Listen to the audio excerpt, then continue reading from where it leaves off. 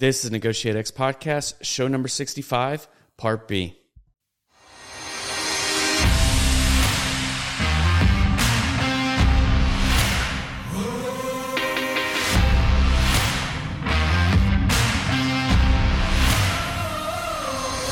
You're listening to Negotiate X Radio, helping you elevate your influence through purposeful negotiations.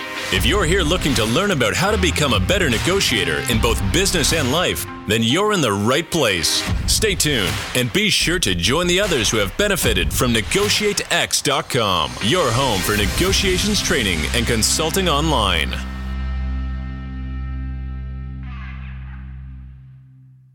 Hey everyone, thanks for joining us on the Negotiate X Podcast. We are continuing our conversation with Nicole Posner, a communication and conflict expert. If you haven't already checked out Part A of the show, be sure to do that first. Let's jump into the conversation with Nicole. In your book, you talk about 3 different archetypes that influence leadership communication: people pleasers, warriors, and freshers.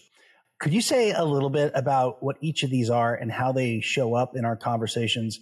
And going back to this idea of awareness and self-reflection, why self-reflection on our prevalent archetype may be a useful practice? Absolutely. So first of all, I'd just like to sort of add to that I think there's a little bit of each archetype in all of us, and it depends on the situation that we find ourselves in. So, I am a fully fledged people pleaser, hand up, but I can also be a warrior and not so much a fresher. But anyway, I am a people pleaser. And there are many situations where that does not serve me well. I don't like saying no. Sometimes I don't have boundaries. Sometimes I don't, I accept work when I know I really shouldn't because I don't want to upset somebody. And if you're in a leadership role, the consequences of that are, far more impactful than, say, for me, because they impact a team, for example. So a people pleaser, let's say, would have difficulty saying, to a team member, no, you can't take tomorrow afternoon off. And if they're always used to hearing yes from their boss, that's going to come as, quite a shock. What do you mean I can't take tomorrow off? And not having boundaries, for example, a people pleaser doesn't know, doesn't like boundaries in friendship. They want everyone to like them. So, they're friendly, too friendly. They might go out for a drink after work, for example, but they've crossed a line. So people think that they're a mate and not the relationships change, the expectation of it. Right. So when suddenly you need to put your foot down and be a boss, they're like, whoa, what's changed in our relationship? Well, nothing's changed. I'm just being a boss, So that's a people pleaser. I've done loads of mediations over the years which have been because a manager has been a people pleaser and they haven't been able to be honest. So they end up, getting themselves into a lot of hot water. They can't manage strong personalities, but an example of this was a mediation I did a few years ago where there was a manager who had to manage one employee who had a very difficult communication style. She was quite abrupt and quite blunt in how she said things, which caused conflict with another colleague, in fact, her own manager. So the boss, if you like, who was the people pleaser, had to step in and manage her in the interim. And, she was never honest. She never said, you need to be careful how you say that, or this is how you've been experienced. Anyway, in the mediation, it came up. She was very blunt in the mediation, and the manager, who I was managing her initially, said, well, you see, that's why Sally hates managing you, because of the way you are. And suddenly this whole thing erupted because Sally had never been honest with, I can't remember her name now. And, that suddenly opened a can of worms because she couldn't actually sit there and say, couldn't be direct and honest. So that's a few issues that come up with people pleasers. They're sort of afraid to speak up and say say what they think in meetings. So people never actually take them seriously or never give them an opportunity because they never show their true colors. So that's a people piece. Then we have the freshers. Yeah. The freshers are the new managers who are often promoted into a new role without the training, and that, in itself creates problems. Or even, as I said before, a business owner who's never managed people before. Right. They're inexperienced, they're unsure of themselves. They've been very good at the job they were in before, but people management is a new role. So, they don't know. I know another role that you talk about is the untested assumptions and competing expectations, and how this has a conflict within teams. I was hoping you could also share an example about that and how that may have contributed to unnecessary conflict, and what might have been able to go differently to handle that situation better. With assumptions, managing assumptions. Yeah. There is an expression, which again, I'll try to say it delicately. Assumptions are the mother of all, bleep, bleep. And, assumptions are very dangerous. We have in a meeting, for example, an untested assumption will be in a conversation, you'll be talking about one point on an agenda, and suddenly something else comes into the conversation, and you've never finished discussing the previous point, and suddenly the conversation moves on, and you were talking about speaking to a client, following up with a client about something. Anyway, a week or two goes by and your colleague says to you, did you speak to the client about that? And they're like, no, I thought you were. And they were like, no, you said you were. But the point was, there was there was an assumption because nobody actually confirmed that, in fact, who would take responsibility for it. So that's an obvious one. Then there is, that sort of, I thought you were doing it. That's the one we just said. But so let's say you're doing a feedback or performance conversation, and you finish the meeting and you say, has everyone understood? And they'll go, yeah, you're all fine. And then you go away and they clearly haven't understood. So what I always say to leaders or bosses is, well, instead of asking them if they've understood, you actually ask them what they've understood, so that clarifies that missed assumption, that they have all understood, to kind of replay back or reframe back exactly what they've understood. So it's about clarifying at the end of the day. I like that. So in Nolan and I would say from our military time, right, it wasn't just do you understand the direction, right? Actually having them brief back to you what you've understood, what they've understood. Exactly. Yeah. Really powerful. Part 2 of your book is about, you call it the cure. Mm-hmm. And you say it starts with us. And you've alluded to some of this already. But when you say it starts with us, you're talking about our mindset, our responses, our preparation.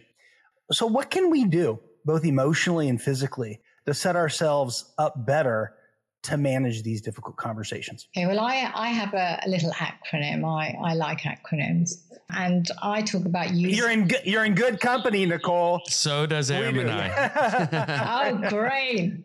Acronym, team acronym, yeah. I think they're great ways to remember things. So I talk about using a map, which gives you direction. But also a map is an acronym for manage your mindset, know what you want to achieve, and plan and prepare. So when you think about a difficult conversation, the most important thing, I think, is actually what you think about it, your mind, how you launch into it, how you approach it. But if your mindset is this is going to be a difficult conversation, the chances are it probably will be. And there's a great quote by Henry Ford: if you think you can or you think you can't, you're right. And this is, your mindset is, if I think I can't do it, I probably won't be able to do it. So managing how you think about the conversation beforehand is very critical. Then know what you want to achieve. You've always got to have a goal. You've got to know, what do you want from this? Do you want an apology? Do you want understanding? Do you want change? Do you want I don't know, whatever we want from the conversation, but you've got to know what it is you're aiming for, and then plan, prepare. And that sounds really obvious, but you'd be surprised how many people don't. They just launch in, and that's when conversations go off track and they escalate and conflict happens. So knowing, but preparing well is important. And I find it interesting, given how you defined difficult conversations as talking about things that matter, things that are important to us, right? That there's this tendency not to manage our mindset or not be clear on what we're trying to achieve, or even more surprising, to not prepare, to not plan for how you're going to have this discussion. Absolutely. Yeah. But again, it's when we're in that fear place or that place of discomfort, we don't want to have to think about those things. We just want to, either we retreat or we go for it. It's one or the other. And sometimes we don't have that pause to think, I need to do how best am I going to achieve what I want? Difficult conversation is like anything in life that is difficult. Going into a board meeting or any conversation, any situation, you'd never walk in there unprepared, or a new client meeting. You wouldn't go in there unprepared. You would know what you were going in there to say. And it's the same concept. We call it a difficult conversation, but it is something you need to think about, prepare yourself for and prepare for. And there are lots of ways to do it. Managing your mindset. A lot of people ask me, well, how do I do that? What does that even, how do you manage your mindset? How do you get into that zone? And I often talk about, anything that will shift how you're thinking into a positive space. So go for a walk around the block, listen to a great podcast, listen to some great music. I know one client who actually used to get on his Harley Davidson and sort of ride down the open road, with the wind in his hair. Love it. Just to clear your head and get your mind shifting. But a trick that I always suggest, which I think is, really helpful, is to have 6 tracks of music that you have to hand, that you save on your phone or wherever you want. 3 that can help calm you down, so that when you're feeling, quite anxious or angry, they'll bring you down and you can always access. And the same is, if you are feeling a bit nervous and you need to build up your confidence. So 3 tracks that really yes, I feel good about life. And you can always access them just before that conversation or that meeting. That's a really, really good trick, actually, just to have, easy to tap into. Can we ask what's on your tracks? Yeah. What your tracks are? So calming ones are Fleetwood Mac. There's a song called, and I don't know why I ever chose these tracks, actually. So one of mine is called Sarah, Fleetwood Mac. The other one is, it's actually an Italian song, and I can't remember the name of it, but it was actually a song that was actually played by, there were 4 Italian singers, but it's the song called, I think it's called Somewhere. I think that's what it's called. And then there was, I can't remember the last one. So there's 3 for that. And then there's, for my uplifting ones, it's This Is Me, then, which was from the soundtrack of The Greatest Showman. The other one is, I can't actually remember them. There's one more, which was, I'll come back to you on them, but I can't, I've got them on my list. But No, that's great. I love that. Love that. You also have this beautiful quote that says, honesty, courage, and authenticity are a pipeline for a connection rather than a barrier to communication. And you use that to introduce what you consider to be the key ingredients for successful leadership communication. Your first tool is curiosity.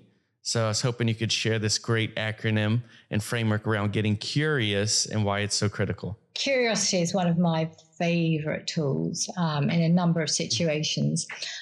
And it can be used in so many different ways. So, for example, if you want investment into an idea and you want to commit, people to sign up to, a new way of thinking.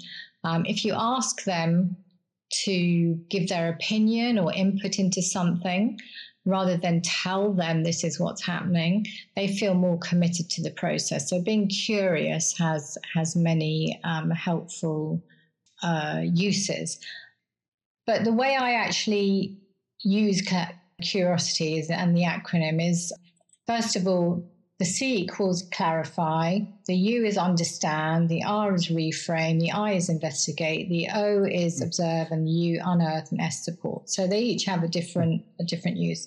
So clarify, as we talked about before, is, assumptions. We all know how difficult they can make a situation. So never assume anything, but always clarify points and make sure that, responsibilities, actions, and timelines are clear. Understanding. Now, a mistake that, say, freshers make is they'll go into fix something quickly without actually understanding all the facts. So they'll deal with an outcome of the situation. They'll deal with a mistake, they'll deal with errors or unmet targets, but they won't actually deal with, the source of the problem. So understand it. Don't go to fix and solve, go to understanding. Reframe. So if a team member says, I can't do this, so you could change that to, well, I can't do this yet. Help them reframe how they think about that. The I is investigate. So don't take things at face value. If two people come to you with a complaint, make sure you really, you investigate it properly so that you don't jump to make a judgment call. You actually, make sure that you completely get where they're at. There's this, again, if you're a fresher, you just want to impress your boss and you want a quick fix. So make sure you investigate properly. The O is observe. What am I observing here? Look at body language. Look at how people are behaving in a certain situation. Don't just listen to what comes out their mouth. Then the U is unearth. What's driving this behavior? What's driving this attitude? What's actually underneath? Unearth it. Dig it up. Because again, often we just look at what we're presented with. So we need to dig down. And then the S is support. When you have all this information, how can I support you further? Nicole, difficult conversations clearly extract a toll on relationship. How do you advise leaders to more effectively nurture and build relationships with others before conflict arises? And you talk a little bit about about listening as well. And I'm just wondering if listening is part of that kind of list of things that you advise. But what's your advice when it comes to kind of being aware of the relationship component and the toll it can take? Yeah, relationship building is so important. And I think it's something that a lot of leaders miss, if I'm honest with you. And this can be, okay, I'll rewind that. When you build relationships, when you need to then manage conflict or a difficult conversation, people know that you're coming from a place of integrity and good intention rather than, just as I'm a boss and I'm coming in to, tell you off. So there are ways to build connection in relationships, getting to know people, finding out what their interests, hobbies are, because that mutual connection, mutual interest triggers sparks of connection with people. And that's where, building those relationships helps to support tricky times that you have to have those difficult conversations. And it's like a situation, if you take a piece of advice, you have a situation where two people give you the same piece of advice. One is from someone you know well, and one is from someone you don't particularly like or respect. You're going to listen to the advice from the person that you actually know well, because they know that you're coming from a place of well-meaning and good intent. And I think that, kind of elaborating on this is like so much of this is around the process by which we as leaders manage conversations, be they with internal teammates or external clients. So, what do you see as the key traits leaders display in these conversations? I have another acronym, which I talk about communicating with heart. So humility, empathy, authenticity, respect, and transparency. And I think that each trait brings something important to a communication, humility, taking responsibility, taking ownership when things go wrong. Empathy is one of my really important key traits as well, I think, in leadership. That connection of I get it, I understand where you're at with this, how can I support you? Authenticity, people see through smoke mirrors. They can see when your communication is off. And, they know when something isn't quite right and off kilter. So, show up, warts and all, who you really are. There's nothing wrong with, showing who you really are. It actually creates connection. Respect, no conversation should ever take place without mutual respect. And transparency, people want to know. People want to see it, to know information, particularly like during the pandemic. People wanted to know what was going on. They wanted you to be honest and to share, if the business was in trouble, let's hear it and hear the truth about it and deal with that afterwards. But, when people don't get transparency, that creates mistrust. And that's when they start, wondering what else they're not being truthful about. At the heart of your acronym just now, and the one you said was most important, that was my little play on words, by the way. I didn't get the laughter. I didn't get the laughter response I thought is empathy. Yeah. Do you ever hear from somebody, I don't feel like I'm a very empathetic person?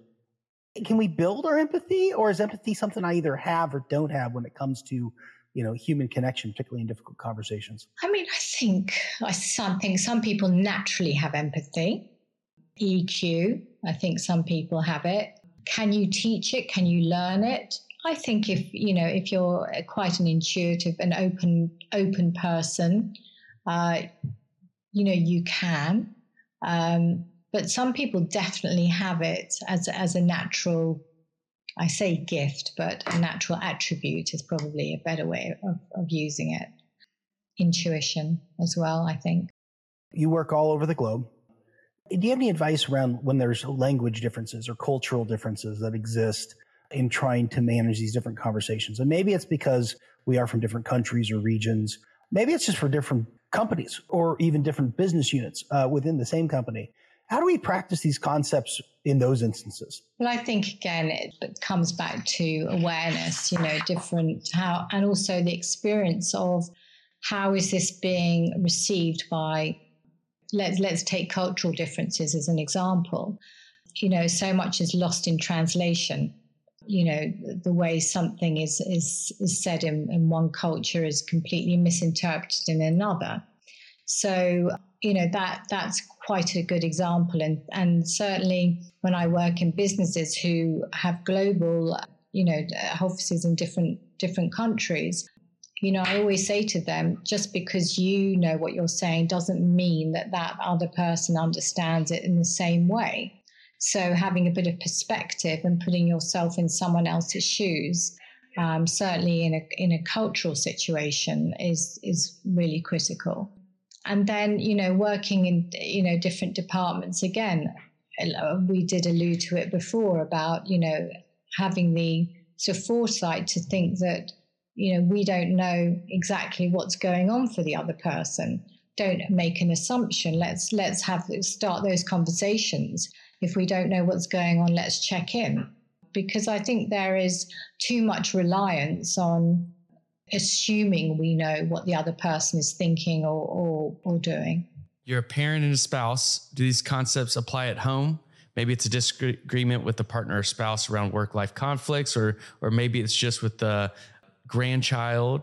How have you been able to practice all of this in your personal life? As I said to you before, I'm a work in progress, so, and human. But, just a couple of things really, when you're a blended family, there are so many different scenarios that you have to think for example, when the new family all came together, perspective and experience, what we thought was, going to be the right way forward. Actually, we have to accept that what someone else's or the kids' perspective was very different. Our intention for what we wanted wasn't, what they wanted at the time. So being aware of that, blended families, I understand is a big source of conflict.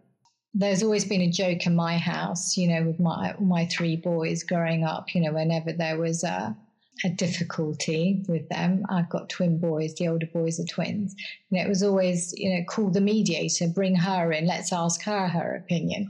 So, again, it's about having the conversation and not being scared to have a conversation. Let's not brush things aside. Let's bring everything, be open and honest and bring things out onto the table and talk and talk. Because unless we have those honest conversations, things don't get sorted. They just, as we said before, they just build up and get worse. So, I think that I've learned the power of the pause as well, to sleep on things, don't jump in. And my four greatest tools that we, of course, have touched on are curiosity, empathy, listening, and relationships. And just remember that, stepping up now and having that difficult conversation now might be uncomfortable, but it's going to be far more uncomfortable if you leave it, far more torturous to deal with afterwards. So don't make avoidance a choice action, step in and have that conversation. And once it's all done and dusted, you can breathe. You mentioned being mediator. Do you prefer being the mediator between two parties to conflict, or is it easier to be one of the parties involved in the conflict? Definitely easier to be the mediator. Definitely. For sure. As we get ready to wrap up, Nicole, I'd just like to take us back to the title of your book, And Breathe. Maybe ask you to share with our listeners any final thoughts or even a challenge for putting these things into practice in their most difficult conversations. Well, I think I go back to the point I just made. Don't be afraid to have those conversations. From the years of I've been doing this, the fear behind it, if you can recognize that fear, that is your biggest asset, actually. Because, as I said, if you don't have the conversation, nothing's going to change. A lot of people see conflict as a negative. I see conflict as a positive. Yeah. It's an opportunity for change, not challenge. And if you change your mindset to it, this is an opportunity for good things to come from this, rather than it being, a real awful experience. Yeah, it might be uncomfortable to go through it, but it's an opportunity for change. And I think that's how difficult conversations should be viewed. Thank you for that. I can appreciate that perspective, right? That it's an opportunity. If I had to take away so many good notes here, I would say you're kind of the map piece, managing that mindset, as well as being clear on what I'm trying to achieve and having a plan and preparing well allows us maybe to lean into conflict, as you're indicating, embrace it, because it doesn't feel like it's going to disappear. It's going to be present. What we do with it really matters. So exactly. Thank you. Thank you very much. Yeah. Thank you. Thank you for having me. Thanks for your insights. Thanks for joining us today. Great chat. Thank you both. Yep. Thanks, Nicole. And this is a podcast that's all about elevating your influence through purposeful negotiations. Nicole definitely helped us do that today. So thank you again, Nicole. If you haven't already, please rate, review, and subscribe to the podcast. And we'll see you in the next episode. Thank you for listening to Negotiate X Radio, helping you elevate your influence through purposeful negotiations. If you're here looking to learn about how to become a better negotiator in both business and life, then you're in the right place. Be sure to join the others who have benefited from NegotiateX.com, your home for negotiations training and consulting online.